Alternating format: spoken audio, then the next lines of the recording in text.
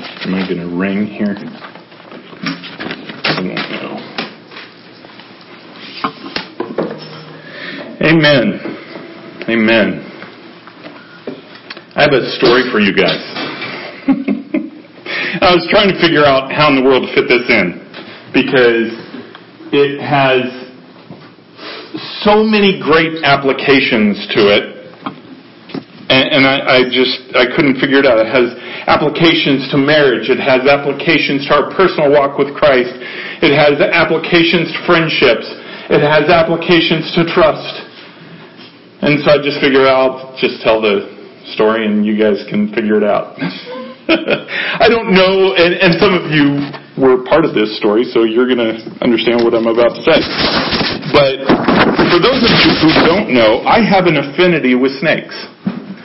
And it's a good thing. I mean, what I mean by that is they intrigue me. I like them.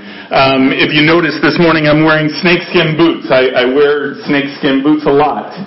If I had an office, I have my hope chest for my office, right? In that hope chest is a 13-foot python skin that will hang above my desk. That way nobody will visit me in my office. So I have an affinity for snakes. I enjoy them. So Alexa and I are out, and I can't remember if we were cleaning the garage or I was doing something. Or no, she was gone. I was doing something in the garage, and I'm looking down, and all of a sudden this little cute garter snake just comes out of the garage. And I think it was a garter snake. It looked like actually a mini boa, but still the markings. It was a garter snake, I'm sure. But it was cold out, so it wasn't moving very fast. So I went and I picked it up, and I thought, oh, cool, Yvonne will love this. We don't have a dog. We haven't had a dog now for a year or whatever it's been, and we keep promising her a pet, and so because we don't bring her pets, she brings stuff in. You know, she's had pet slugs, she's had pet turtles, she's had, pet worms, whatever. She'll go out and catch a cricket, and that's her pet for the day. Okay, and I thought, wow, she's never had a snake. So I'm going to get this snake for her. She will love it. And so I go in and hey, honey, look at what I get to show Yvonne. And of course, Alexa didn't quite have the same reaction that I did. She's like, well, not in my house. I said, well, let's at least let Yvonne look at it, right? And so we get this bowl and we put it in there, and I was positive it couldn't get out, right? Okay, well, it did. We showed it to Yvonne. She loved it. Played with it, whatever. Took so many videos of this thing. And so we went to sleep at night. We put, saran wrap over the top and poked holes in it. Okay, only to realize this thing could crawl through the holes or make its own hole. So we get up in the morning. Actually, they got up before me, and I just hear this, it's gone! And Yvonne, who is my little red signaler, she comes up and says, Mommy is so mad at you. She said, Mommy is mad. The snake got out, and it is nowhere to be found. And I'm thinking, stink. Okay. I just didn't even have any clue it could get out of there. So, anyways, I go downstairs, and of course I can't find it. I'm thinking in my mind, there is no way you're going to ever find this thing. What's it going to do? It was on the counter. It's going to get off the counter. It's going to go to the place that it sees heat, right? That's what they see. They see heat ready. So it's going to find a vent. It's going to crawl into the vent. We will never see it again. We'll find these little skeleton bones one day when I have to fix the heater, that it got in there and had no food source, because I knew it wouldn't have a food source. It's tiny. It was a little 12-inch thing. Yeah, 12 foot would have been a little different. Okay, first of all, that would have been a record garter snake, and we would have been wealthy. Okay, but anyways, so I'm thinking, there's no way we will find this thing. It is gone. It's in the walls. It's history. It's in our heaters somewhere. And that didn't go over so well. But there was really nothing I could do, right? And oftentimes when we get ourselves in situations where we really can't do anything about it, you just take the beating. So from my whole family, except Yvonne. I think Yvonne was scared, but she was more intrigued than anything. But it was just this feeling of, we've got to go to sleep in this house where there's this snake moving around and we don't know where it is, right? Okay. Well, this isn't the funniest part of the story. So Alexa's thinking, this thing is going to somehow zero in on her and come all the way upstairs, crawl in bed and wrap around her foot. And that's what you think of. When we think of things we fear, we think of how it will go after us, right? So the next, we went to sleep. We all survived. We were all okay. We get up the next morning and we're, going about. Alexa goes and she had an appointment or something. I'm up and doing some things in the kitchen and I'm looking around and all of a sudden he came out. He came out to see me. He just came out from behind. I think he must have been behind the TV or something on our counter. And he was there the whole time. So it probably no more than 3 feet from where he got out in the first place. And I thought, oh, praise God. This is awesome. Now, so I took him, put him back in a different cage this time. Okay. One that was literally taller than his body. Okay. And because I did not want him to get out again, but I also didn't want to let him go in the cold because he'd die. I know most of you, whatever, who cares? I didn't want him to die. That's why I picked him up in the first place. It was getting to be nighttime. I picked him up, and it was cold outside. That's why I caught him in the first place, because he could barely move. So I thought, okay, we'll hold him again one more night, and then I'll let him go during the heat of the day tomorrow, so he could find a place to burrow and hibernate. So we had what we call a gifts meeting the next morning, and we had a bunch of people over, and we're having the meeting, and so Alex tells this story, and I had the bright idea of going to go get him to show everybody. And Yvonne, I don't know if you know, she wanted this little snake to have playmates, so she took all of her little lizards and little fake snake or whatever, and she put it in there with him so he wouldn't be lonely. Okay, so after the gifts meeting, some of the young people wanted to see the snake, and I said, he's right there. Go look at him. And they pull it out, and they just start laughing. What are you talking about? Is this a joke? It's a fake snake. And they pull out this big rubber thing, and I go, no, he's in there. And I go to look, and he's gone again. He's gone again, and I thought, wow, I did that twice. That's really bad. I don't even know how he got out.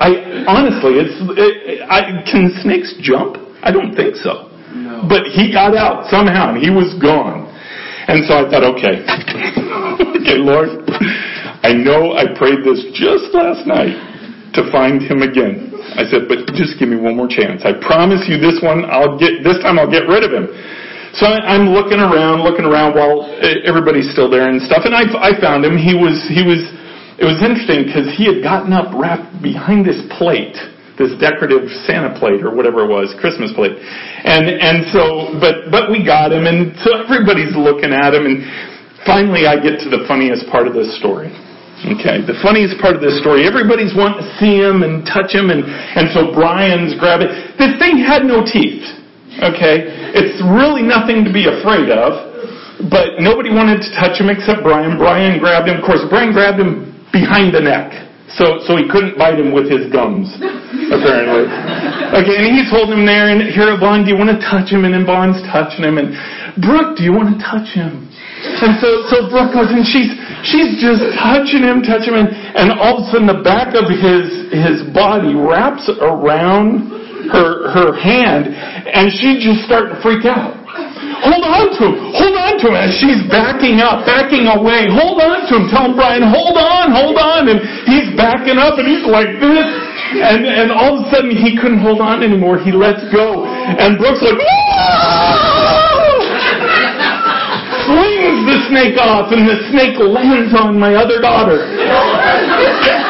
And then she's freaking out. And I can just imagine this poor snake thinking, what in the world is going on? These people are all so much bigger than me. Why are they scared of me? And so I did finally, we picked it up, we took it outside. It's in the wood pile now, hopefully hibernated, probably dead after that. After all that trying to keep this thing alive, it is probably now dead. But I thought of the greatest, and this is nothing about Brooke. Okay, sorry, Brooke. You just make for great examples. How often we do that with the Lord. We run from Him, we pull back from Him. Hold on to me, hold on. Well, the whole time we're pulling away. Right? And then we wonder where He is. See, He didn't let go. Just like Brian didn't let go. Brian literally would have ripped his head off. It's that we pull away. So, when we seek Jesus Christ in intimacy, we talk about that word intimacy a lot. And I know it's hard to grasp what that means. We're talking about relationship with Jesus Christ. And when we talk about that personal, close, tied relationship with Jesus Christ, it's us that pull away from Him when we see that begin to lack. When we see that begin to fray on the edges. It's us that pull away. It's never Him. And yet, the whole time, we think, where have you gone? Right? Just like in fear, when you pull away from something that He wants you to be a part of or wants you to do, in fear we pull away and we miss the very blessing that He has for us. We miss the very protection.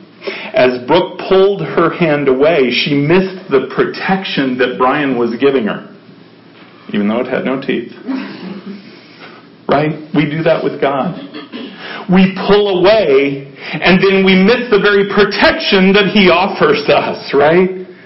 And this isn't even my lesson, so that one was just for free. Yeah, for free. But I just thought, what a perfect example of what we do with God. How we just pull away, and then we wonder why in the world we have no protection. So last week we began a new series, and we talked about the idea of heaven, and it was interesting. We watched a video about the little kid's reaction of heaven, and all of us have gone through this. When I say, what do you describe heaven to me? 999 people out of 1,000 are going to say very little because they're not going to truly understand what heaven's all about. And then those who do say something about it, it's, it's just paradise. Okay, what's that? If we're going to be there for eternity, if we know Jesus Christ and have asked Him into our heart as Savior, we are guaranteed heaven by being sealed by the Holy Spirit. But you know what? We ought to know what it's going to be like. And the reason why I think we need to know this is because this time we have on earth plays into what happens in heaven. And that's what we're getting into. Last week we talked about there are two judgments. Okay, and I'm not talking about, I know there's a nation judgment, the goat judgment. That's a nation's judgment, but there are two judgments for people.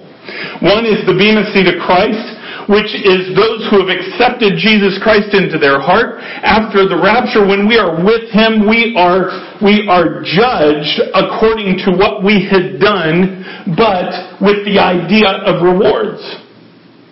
Not judgment. Not punishment.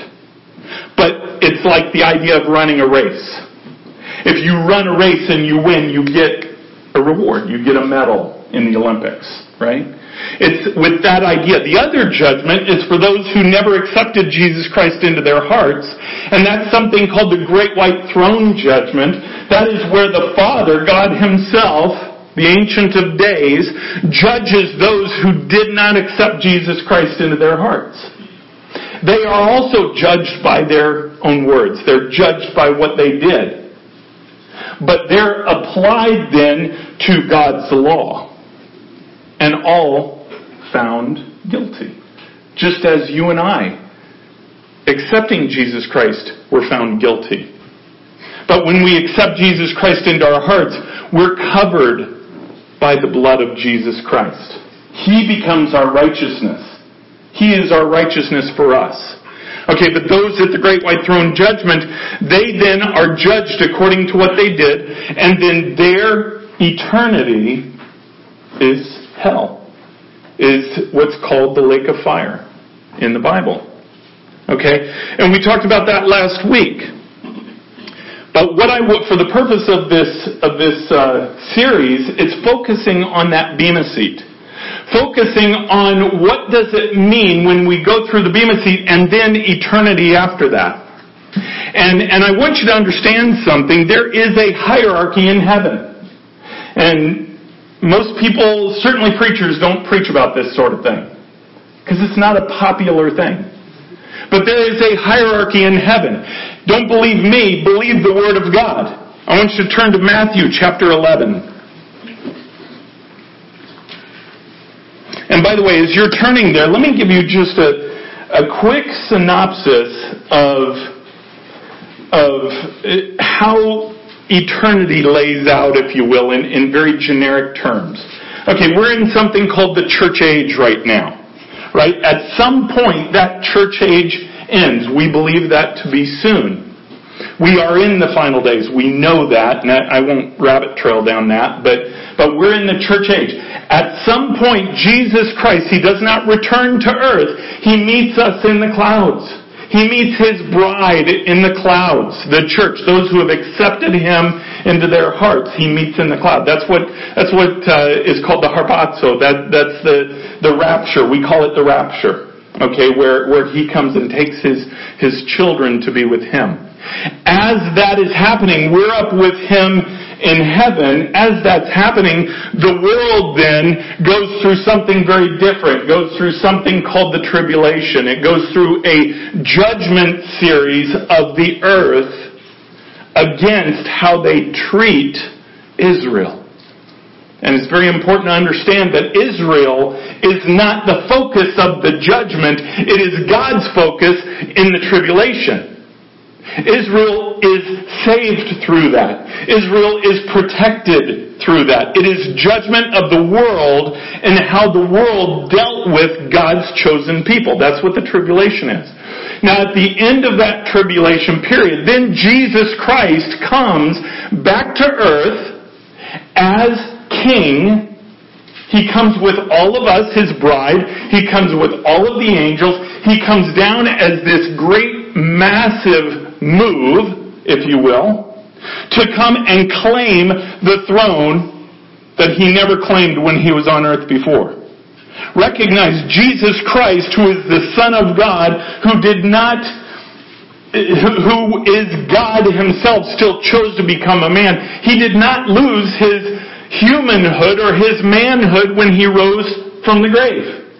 He is a man still sitting at the right hand of the Father. And the reason for that is because when He comes again, He has to lay claim to the throne that has been given Him, and that's David's throne. And that's what the whole next period has to do with, because after Jesus Christ comes down and does that, Satan and the rest of his cohorts are bound up for 1,000 years in the bottomless pit, in what we think of now as hell. Okay? It's called the abyss. Okay? He's bound up, but for 1,000 years, Jesus Christ reigns as King. Now for us, when we think of heaven, when we think of eternity, there are really 3 types of eternity for those of us who are around right now. We have first, after we either die or are raptured, we have that eternity with Jesus Christ in heaven, in what the Bible calls the third heaven. It's where the throne of God is.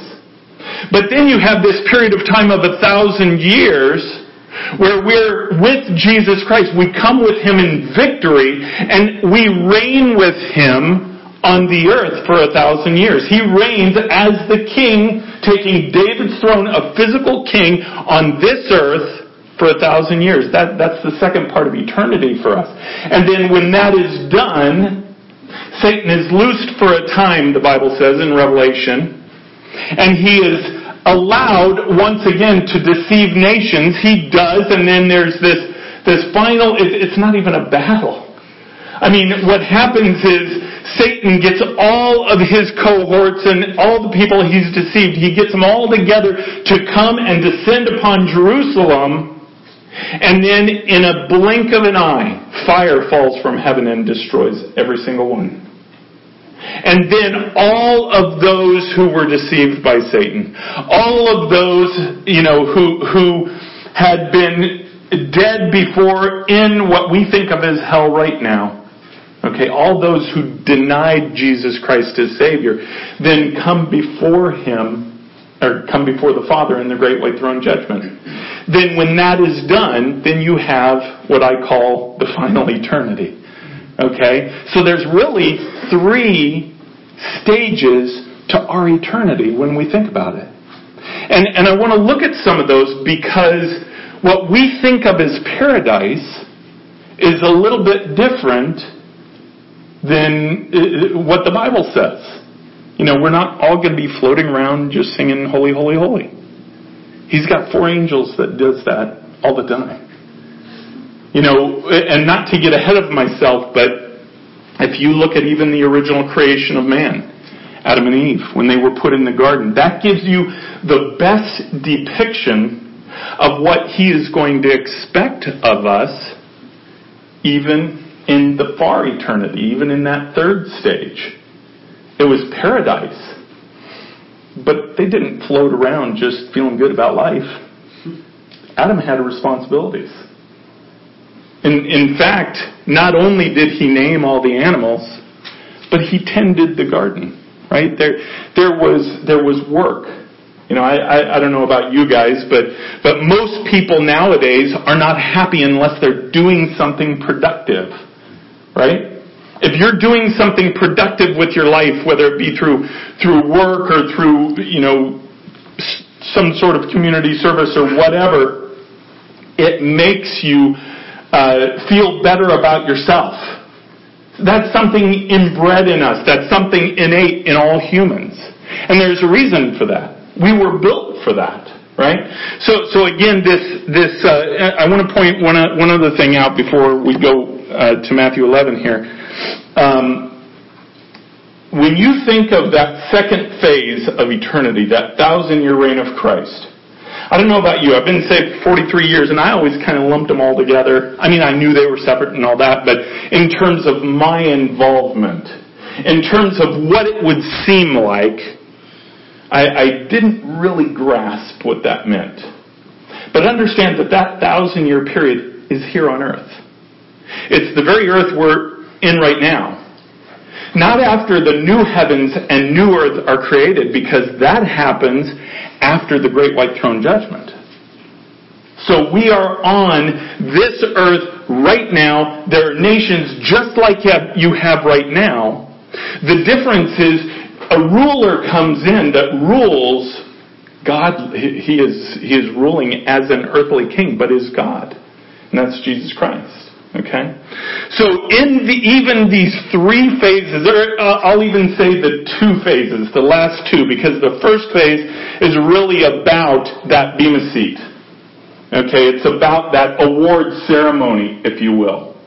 Okay? And those rewards are eternal rewards. So they'll be applied to that second and third phase of eternity. So Matthew chapter 11, verse 11, and I get back to what we had said, that there is a hierarchy in heaven and in eternity that we need to understand.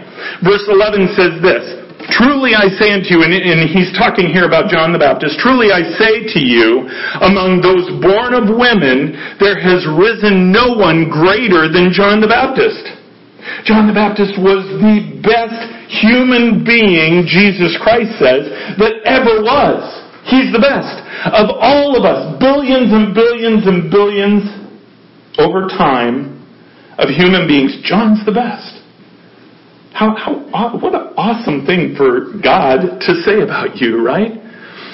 But it's the next statement that is interesting. Yet the one who is least in the kingdom of heaven is greater than he. I want you to understand two things here. One, there is none on earth greater than the least in the kingdom of heaven. Okay, the kingdom of heaven of those who have gone on before John. Of those who believed in the coming Messiah before John. Remember, Jesus Christ had not died yet. Okay, so as good as he wasn't as good as the worst in heaven. Now, part of that is because even as good as we can be, we're sinful flesh. Every one of us is born into sinful flesh. And we can never get beyond that until we die and go to heaven. We're given a glorified body. Okay, so the least. But then the other point I want you to understand here is that word least. That word least gives the first indication that there is a hierarchy in heaven. If there is a least, then there is a most. And everything in between. Now, we don't need to read into that too much, but I want you to understand that there is a hierarchy in heaven. Turn to Revelation chapter 3. We've spent some time here. And no, we're not going to verse 9. Don't worry about that. Although if you want to, you just go right ahead. Revelation 3 verse 11 says this. This is Jesus Christ saying this because these are the letters that Jesus Christ penned himself. They're his words given through John to the 7 churches at that time. And he says this, I am coming soon. Hold fast what you have so that no one may seize your crown. The one who conquers, I will make him a pillar in the temple of my God. Never shall he go out of it. And I will write on him the name of my God and the name of the city of my God, the New Jerusalem, which comes down from my God out of heaven and my own new name. And again, by the way, that new heaven, new earth, the New Jerusalem is after the Great White Throne Judgment. But I want you to notice here, first, he says in verse 11, hold fast to what you have so no one will seize your crown. That gives an indication that it's possible to lose something that you have. Crowns are something that were not given at salvation or given at birth. These crowns are something that you earn. There are 5 crowns in the Word of God. And you can earn those. Okay, for instance, there's a crown for somebody who is a martyr. You don't just get that crown because he wants to give you a crown. You get that crown when you are killed in the name of Jesus Christ. That is a martyr's crown, right? And so he's saying here, be careful because you can lose what you have earned. He's talking to the churches here. He's not talking about salvation. We know that you cannot earn salvation. You cannot earn the fact that Jesus Christ died on the cross and saved you, if you've accepted him, from hell. You don't earn that. That's 100% grace. All you can do is accept that. It's that next part of our lives that we've talked about so many times, that word that, I don't like the word, but sanctification. It's from the moment we're saved until the moment we breathe our last breath, how we deal with our relationship with Jesus Christ. That's what's called sanctification. That is where you earn those crowns. That's where we're going to see in the future you earn these rewards that Jesus Christ has for you. Okay, these rewards are not given out on earth. It's not that we are earning something that we apply here. That wouldn't work for a martyr's crown, would it? I died. I got to come back so I can enjoy my crown. No. See, the crowns and the rewards are things that we earn in this life, but are applied to the next. They're given out at the Bema Seat of Christ. And what he's saying here is, be careful, church. Be careful, because if you don't watch what you're doing, you can lose the very reward that you're earning. I want to point one other thing out here too. In verse 12 it says, to the one who conquers, it doesn't say to everybody, but to the one who conquers, I will make a pillar in my temple. Now, that intrigued me, because again, man, you're talking about a lot of people in history, right?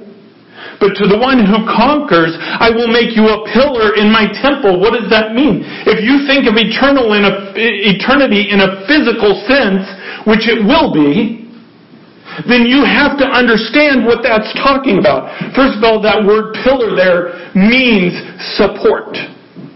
That's the essence of what a pillar means. It doesn't mean foundation. Jesus Christ is the foundation. But we'll see a little later that upon building upon that foundation, we build here on earth. When we tell people about Jesus Christ, we don't go and we don't change the foundation. We don't change the gospel. We can't. But we build upon that gospel with the testimony of our own lives. How we testify about Him. So if we conquer here, if we trust Him here, and by the way, the important thing is drawing to Him in relationship. It's not about doing. I want to point that out right from the get-go. It's not about the fact, okay, to the one who conquers, okay, I need to be a pastor. I need to go out and I need to do soul winning. I need to give my tithes and offerings. I need to this, I need to this, I need to this. So I could conquer. See, it's not that. Be careful. Because it is not about what you do in your own flesh, in your own desire, in your own choices. God makes it so much simpler than that. He said, seek me. Right? Matthew 6:33. Seek me. Don't worry about anything else. Don't worry about what you have to do. Seek me and let me do it through you. So these works, or these crowns that we get, these rewards that we get, they're not because of what we do. They're because of what we let Christ do through us. That's why everybody has the same opportunity. To the person who, I've been in remote Africa. Okay, to the person who is in a little village who doesn't know anybody, who may their entire life not have more than a few hundred people that they have contact with. They have the same opportunity that you and I do living here for Jesus Christ. The same opportunity for these rewards. Certainly the same opportunity for salvation. Why? It's because it's about Jesus Christ. It's about a relationship with Him. It's about drawing close to Him. It's about letting Him work in you. The fruit is produced when He works in you. So really, the rewards are about obedience. Just saying, yes, Lord, do it through me. Whatever you want. I just give you the platform of who I am to mold and do with whatever you want. So He takes what we do with our lives and He weighs it and measures it at the Bema Seat of Christ. You can imagine when we're up there with Him and we're in this reward ceremony, He takes everything that we do and He weighs and measures it. And it's tested and tried by fire to see if it was good or not. Let's get into that for a minute. Turn to 1 Corinthians chapter 3.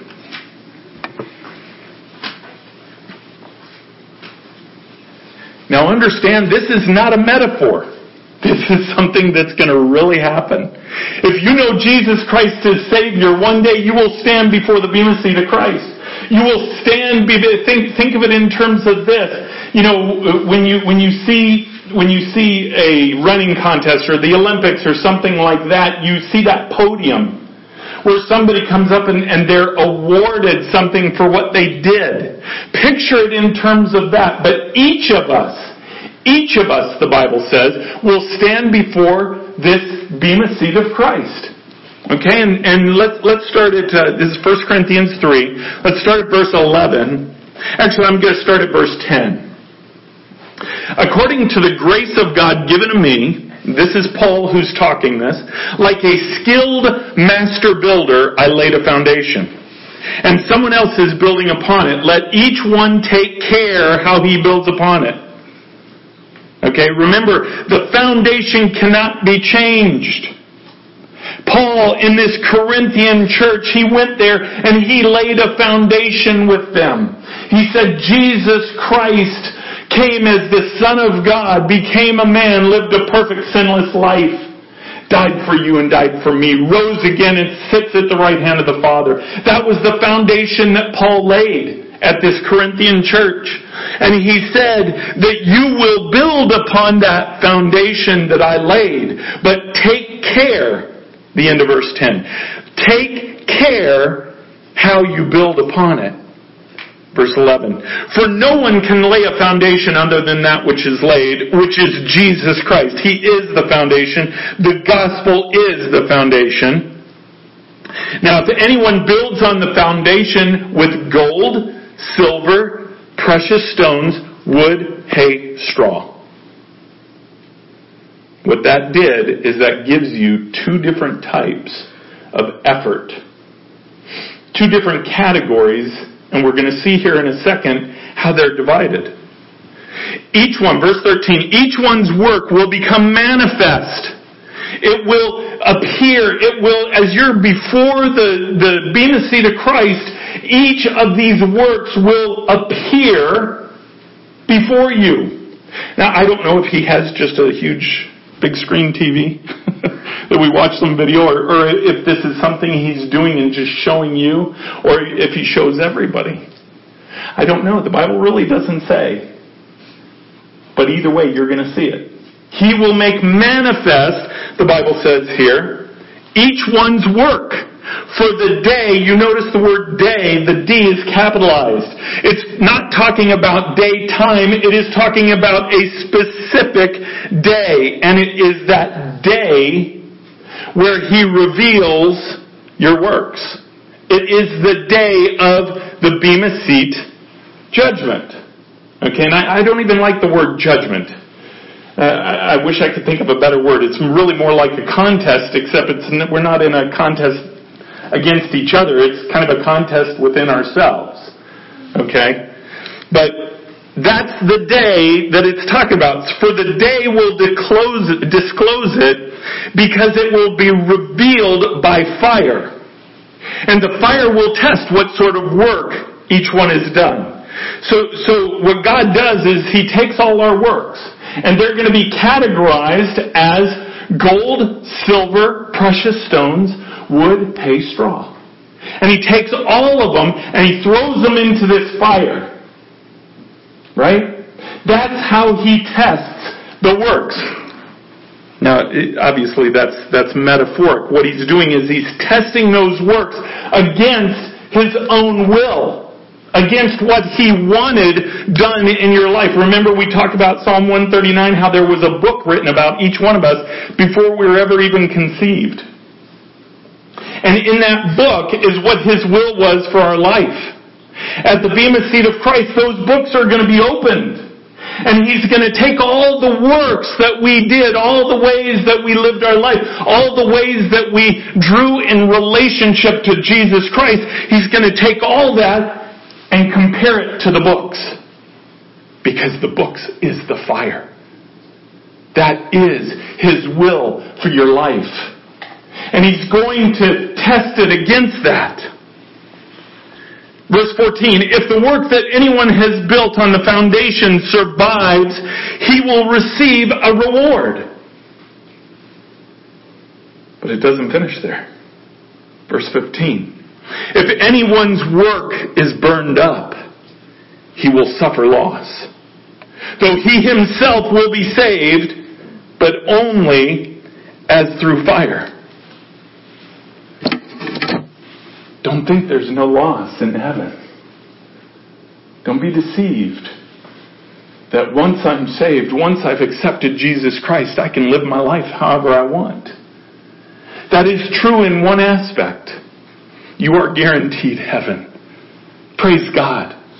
And the least in heaven is greater than the best that the earth has to offer.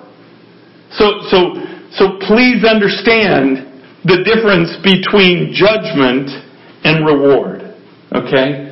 This is not a judgment that, oh man, now heaven's going to stink, dude. It's going to really rot. Right? I've lived my life like this and now I don't even want to go. Please don't jump off that cliff. That's not what I'm talking about. Because the least in the kingdom of heaven is greater than the best the earth ever had to offer. So when Jesus Christ says it's paradise, it's paradise. I mean, how about the thief on the cross with Jesus Christ? Lived his whole life as a thief. Lived his whole life caring about himself and nothing else. And yet at the very last moment, he believed who Jesus Christ was. And he said, take me with you. What did Jesus say? You betcha. Today, you will be with me in paradise. So understand that the very least of it is still the best that we could imagine. But what I want you to understand is there's more. There's so much more that He wants you to understand, that He wants you to go after. And we can only do it in this life. Because it has to be done by faith.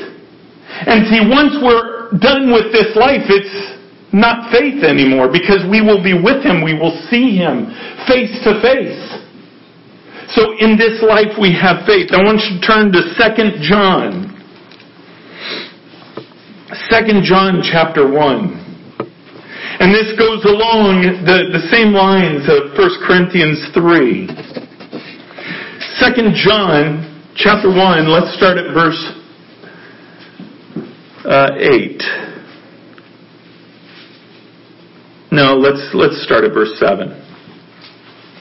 For many deceivers have gone into the world, those who do not confess the coming of Jesus Christ in the flesh. Such a one is the deceiver and the Antichrist. And by the way, not the Antichrist, which we still will see. There are many, many Antichrists. Those who do not confess the coming of the Son, or coming of Jesus Christ in the flesh. Those who preach that, those who preach against the gospel are considered an Antichrist.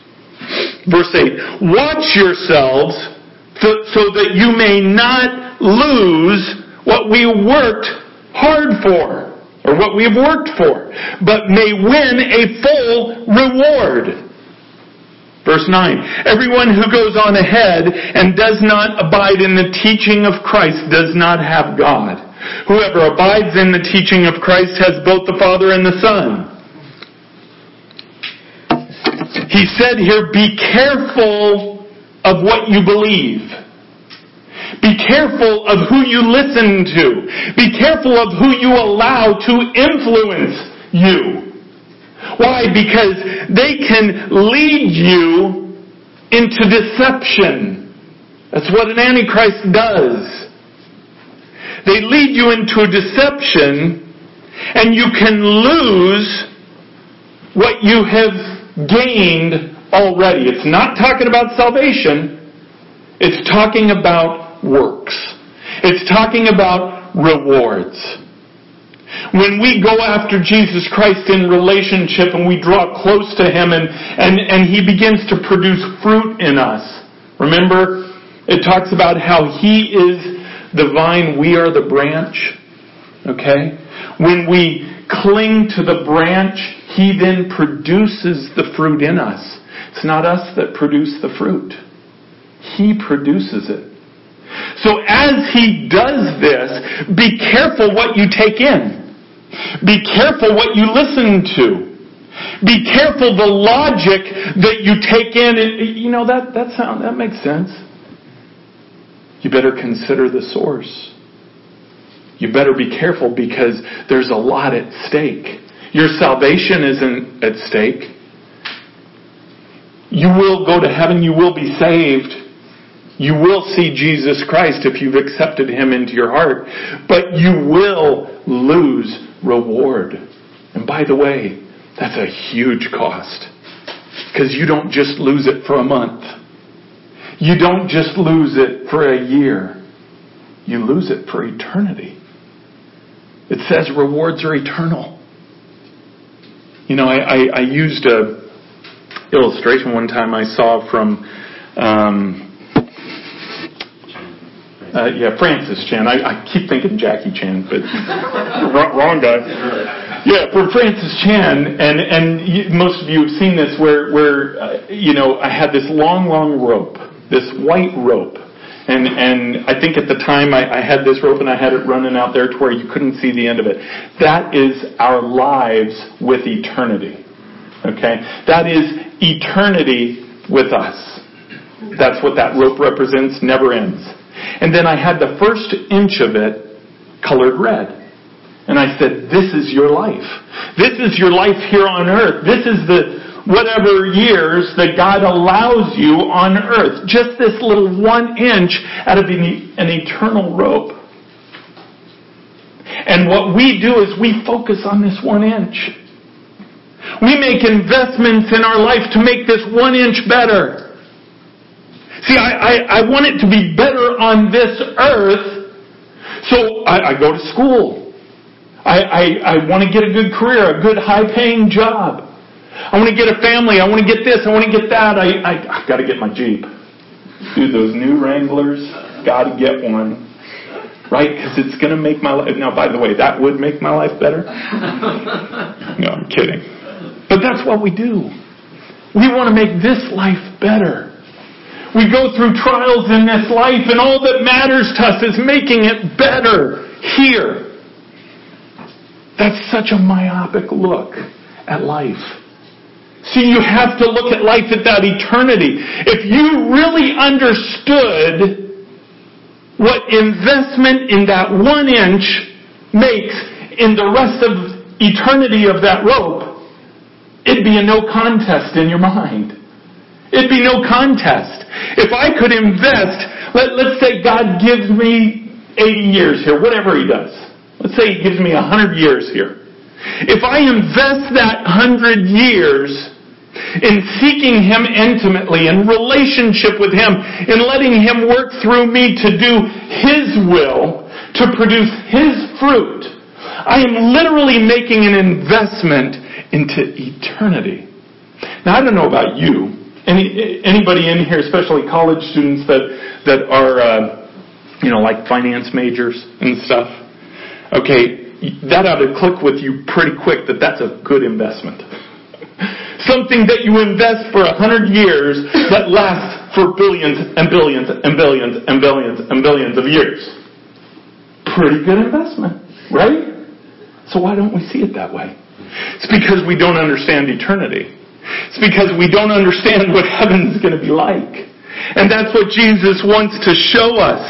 And I want to show you the idea that we can suffer loss. I want you to turn, we're going to turn one more place here. And I won't get near as far as I wanted to. But Matthew 25. I have to get through this because I didn't get through this last week. And so I can't brush it off again. But Matthew 25, and really the last third of Matthew is just so profound. Jesus Christ does so many parables that are prophetic parables. And how they apply to the church and how they apply to the Christian, but it's what happens later on. And this is an example of that. And we might, as we get into this series, we might go through some more of those. But this one is really quite amazing. We're going to start at verse 14. This is the parable of the talents. Now, by the way, a talent back then, it's a piece of money. Okay? So think of this as parable of the dollars, if you will. Okay? Parable of the money. Not talents like we have a talent to do something. Parable of the talents. Verse 14. For it will be like a man, and he's talking about the kingdom of God. Okay? This is what this parable is talking about, is the afterlife. Okay? You could consider that during the 1,000-year reign, but then also for eternity. But for now, let's specifically talk about even the 1,000-year reign. For it will be like a man going on a journey who called his servants and entrusted to them his property. Now, I want you to understand something right off the bat. First of all, the word servant there is the same word in the Greek as bondslave. It's the same word that Jesus Christ, or that Paul uses to say who we are in Jesus Christ. Okay, we are his bondslave. We are purchased by his blood. Okay, but it also says from the master who are called his servants. Now, I say this right up front because this one is just misunderstood by the church so much. Because they look at this and say, well, this is really talking about the difference between someone who's saved and someone who's not saved. That's why at the end somebody has loss. They end up going to hell. That's not at all what this is talking about. Why? Because they are all his servants. They are all, and by the way, all of the parables, and we'll get into some of those a little bit later, but they are all said to his followers, to his believers, those who believe in Jesus Christ. These are saved people. All 4 of these servants are saved. Or 3, sorry. Verse 15, to the one servant he gave 5 talents.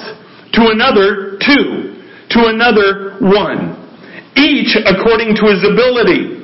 Then he went away. I point out one other thing, and I know I'm not going to get through this if I keep pointing stuff out. But let me point something else out that I said earlier.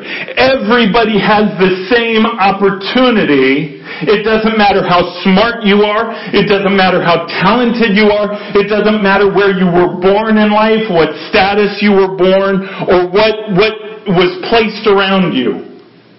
It doesn't matter for the purpose of growing what God gives you. And that's what it says here. To each according to his ability. The master saw the ability of the individual, gave him and entrusted him with something according to his ability. Then he went away. Verse 16. He who had received 5 talents went at once and traded with them. And he made 5 talents more. He invested that money wisely, and he doubled his money. He made 5 more. Verse 17. So also he who had the 2 talents made 2 talents more. Now understand that's an important point. One was given 5, he made 10. One was given 2, he made 4. They both doubled it. Okay? It's important to understand that.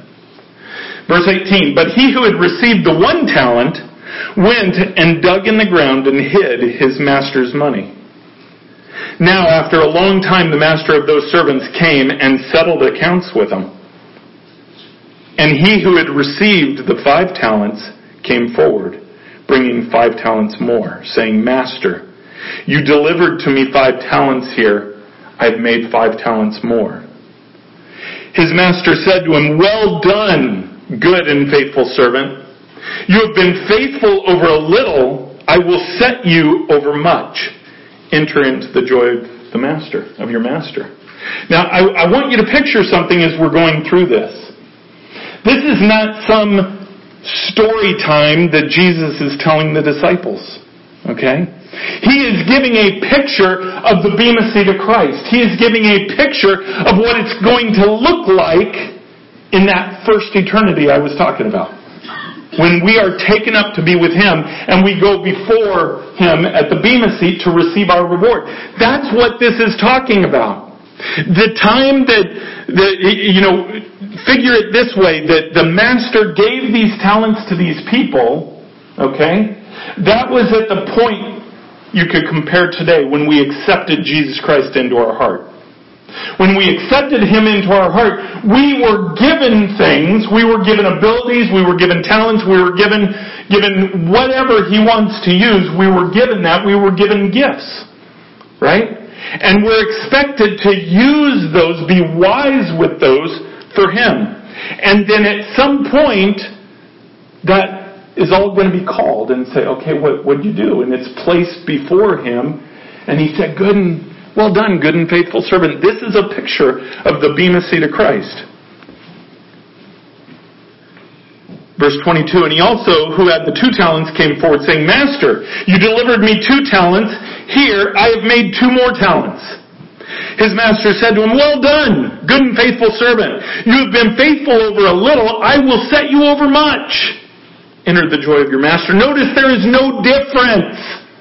No difference at this point between the one who did 2 and the one who did 5, or who received 5. It's because it was based on what he was given.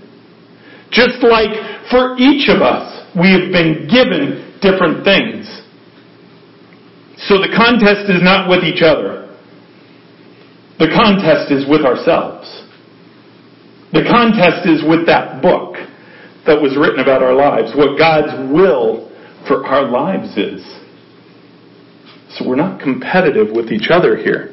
We can all receive the same reward.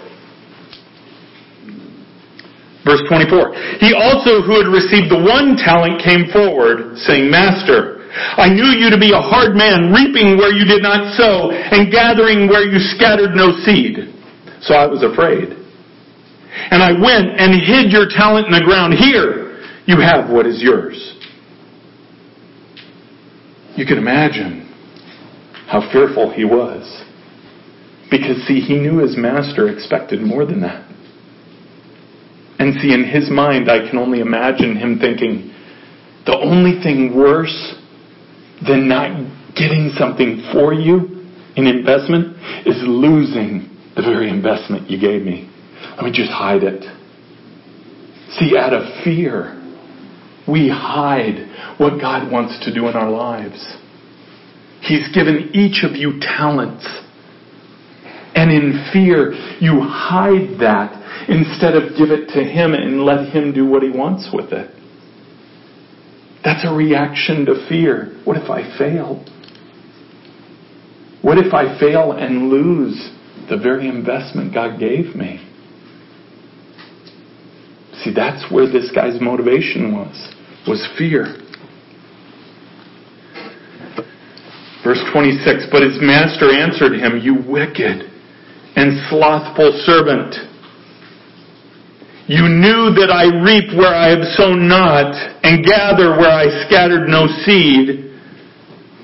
Then you ought to have invested my money with the bankers. And at my coming I should have received what was my own with interest. See, what he's saying is, you could have at the very least done something safe with what I gave you. But yet your reaction was fear. That very fear crippled what you could have done. There was something you could have done that the fear should have had nothing to do with. But see how sometimes fear blocks what we can see? You know, I mean, it makes sense. See, we have investments today that are guaranteed investments, right? You have T-bills, you have an interest rate at the bank or whatever, and I mean, as guaranteed as something could be. You know, if you know for sure, well, you know, I don't want to risk this amount of money, but I want it to earn some interest, you could put it in a guaranteed thing. That's what he's saying there. Why didn't you at least do that? See, the master recognized the slothfulness in the servant. Does he recognize that in us? See, because sometimes it's just too much trouble to invest. Maybe it was too much trouble for him to just go to the bank and put it in there. Maybe it was easier for him to bury it. Now, how's that work in our own lives? Sometimes God gives us gifts, and you know what? Gifts are tough. They're tough because there's expectation of those gifts.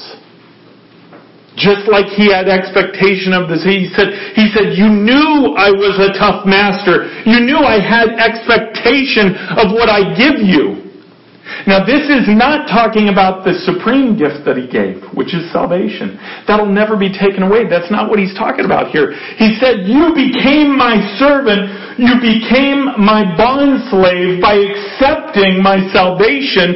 Here are gifts, because I have a plan for your life that I wrote down in your book, and you're going to need these gifts to accomplish it. So often, we recognize those gifts and we suppress them down. We go and bury them. Because what if I get it wrong? What if I do it wrong? I'll get laughed at. Or worse, maybe I'll do it wrong and then you'll be mad at me, Lord. And see, what he's saying is, you've got to take what I give you and you've got to invest it. Don't worry, I'll teach you. I'll teach you, the Lord says, how to invest it, how to work it, how to use your talents.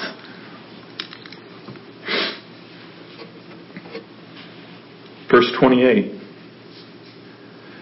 So take the talent from him and give it to the one who has 10 talents. For to everyone who has will be given more, and he will have an abundance. But from the one who has not, even what he has will be taken away. There's an important concept there. Do you understand? To the one who gave everything in their life to their master, and who was given the talents to produce the fruit that he wanted, he took what was discarded and gave it to them. Why? Because he knew that there would be wise investment. See, when you have wise investment in your life, when you invest your talents for the Lord, when you draw to him in relationship and just say, Lord, you take over, you do it, because I can't, but I trust you. When you do that, you build this track record of investing and the Lord being pleased. So this is an example of, he says, you know what, I'm getting what I need out of this person. Let's feed him more. Let's get him more.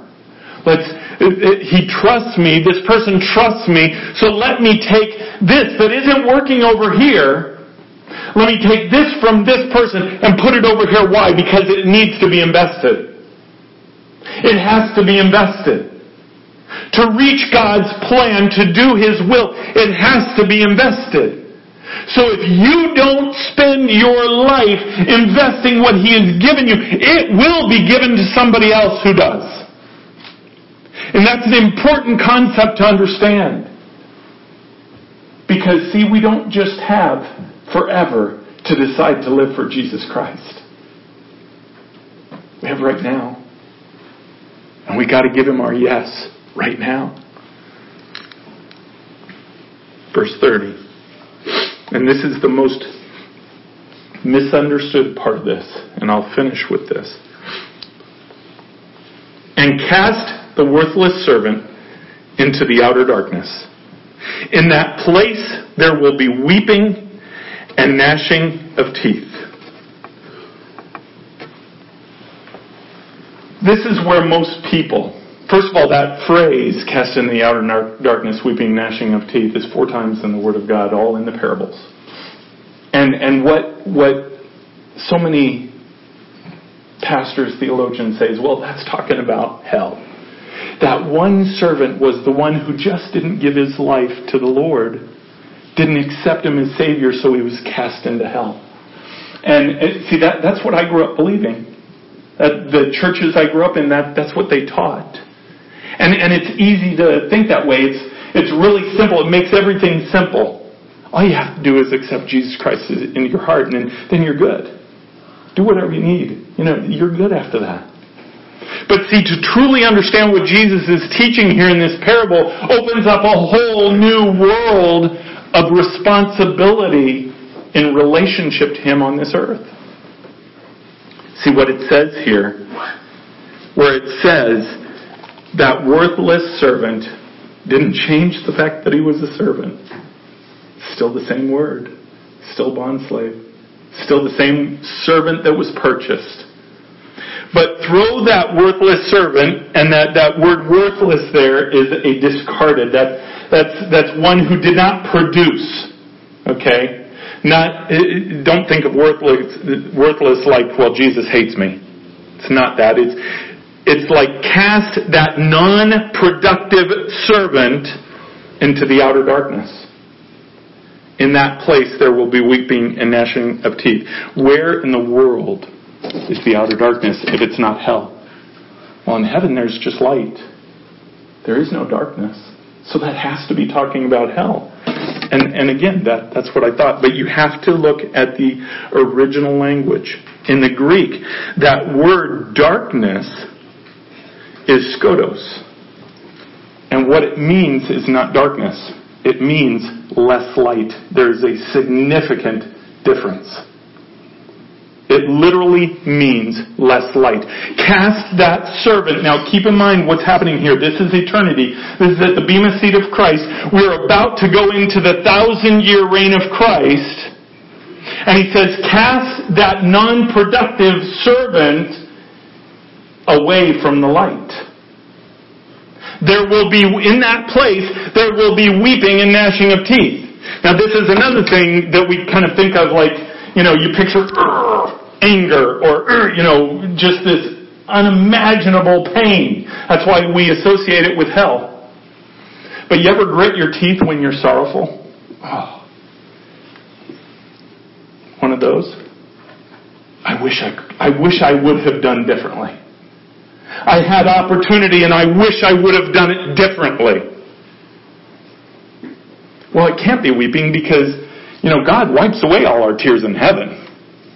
Okay, no. Read your Bible. That doesn't happen until after the great white throne judgment. There will be weeping in the 1,000-year reign. There will be weeping in that first eternity that I talk about when we have this Bema Seat. I think we ourselves will weep in understanding what could have been. What we could have done if we would have just done it and understood. So we'll get into this more next week, but as we go through this Bema Seat of Christ, it sets up this 1,000-year reign. And understand that in this 1,000-year reign, there is going to be a difference of those servants. There will be some made to be pillars in his temple, supports of his temple. And then there will be some that are sent away from his light. It says Jesus Christ will be the light in that time. So I'll leave that with you to think about a little bit, and we'll get into that next week. Let's pray.